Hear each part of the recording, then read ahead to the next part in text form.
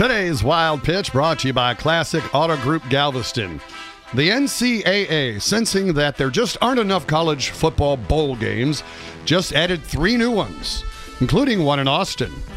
In fact, there have been 8 new bowls added in the last 2 years. That brings it up to 84 college football teams. And I promise you, there are not 84 good college football teams in the country.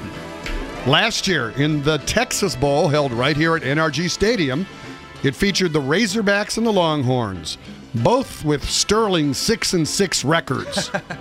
Out of respect for our Longhorn listeners, I won't reiterate the final score.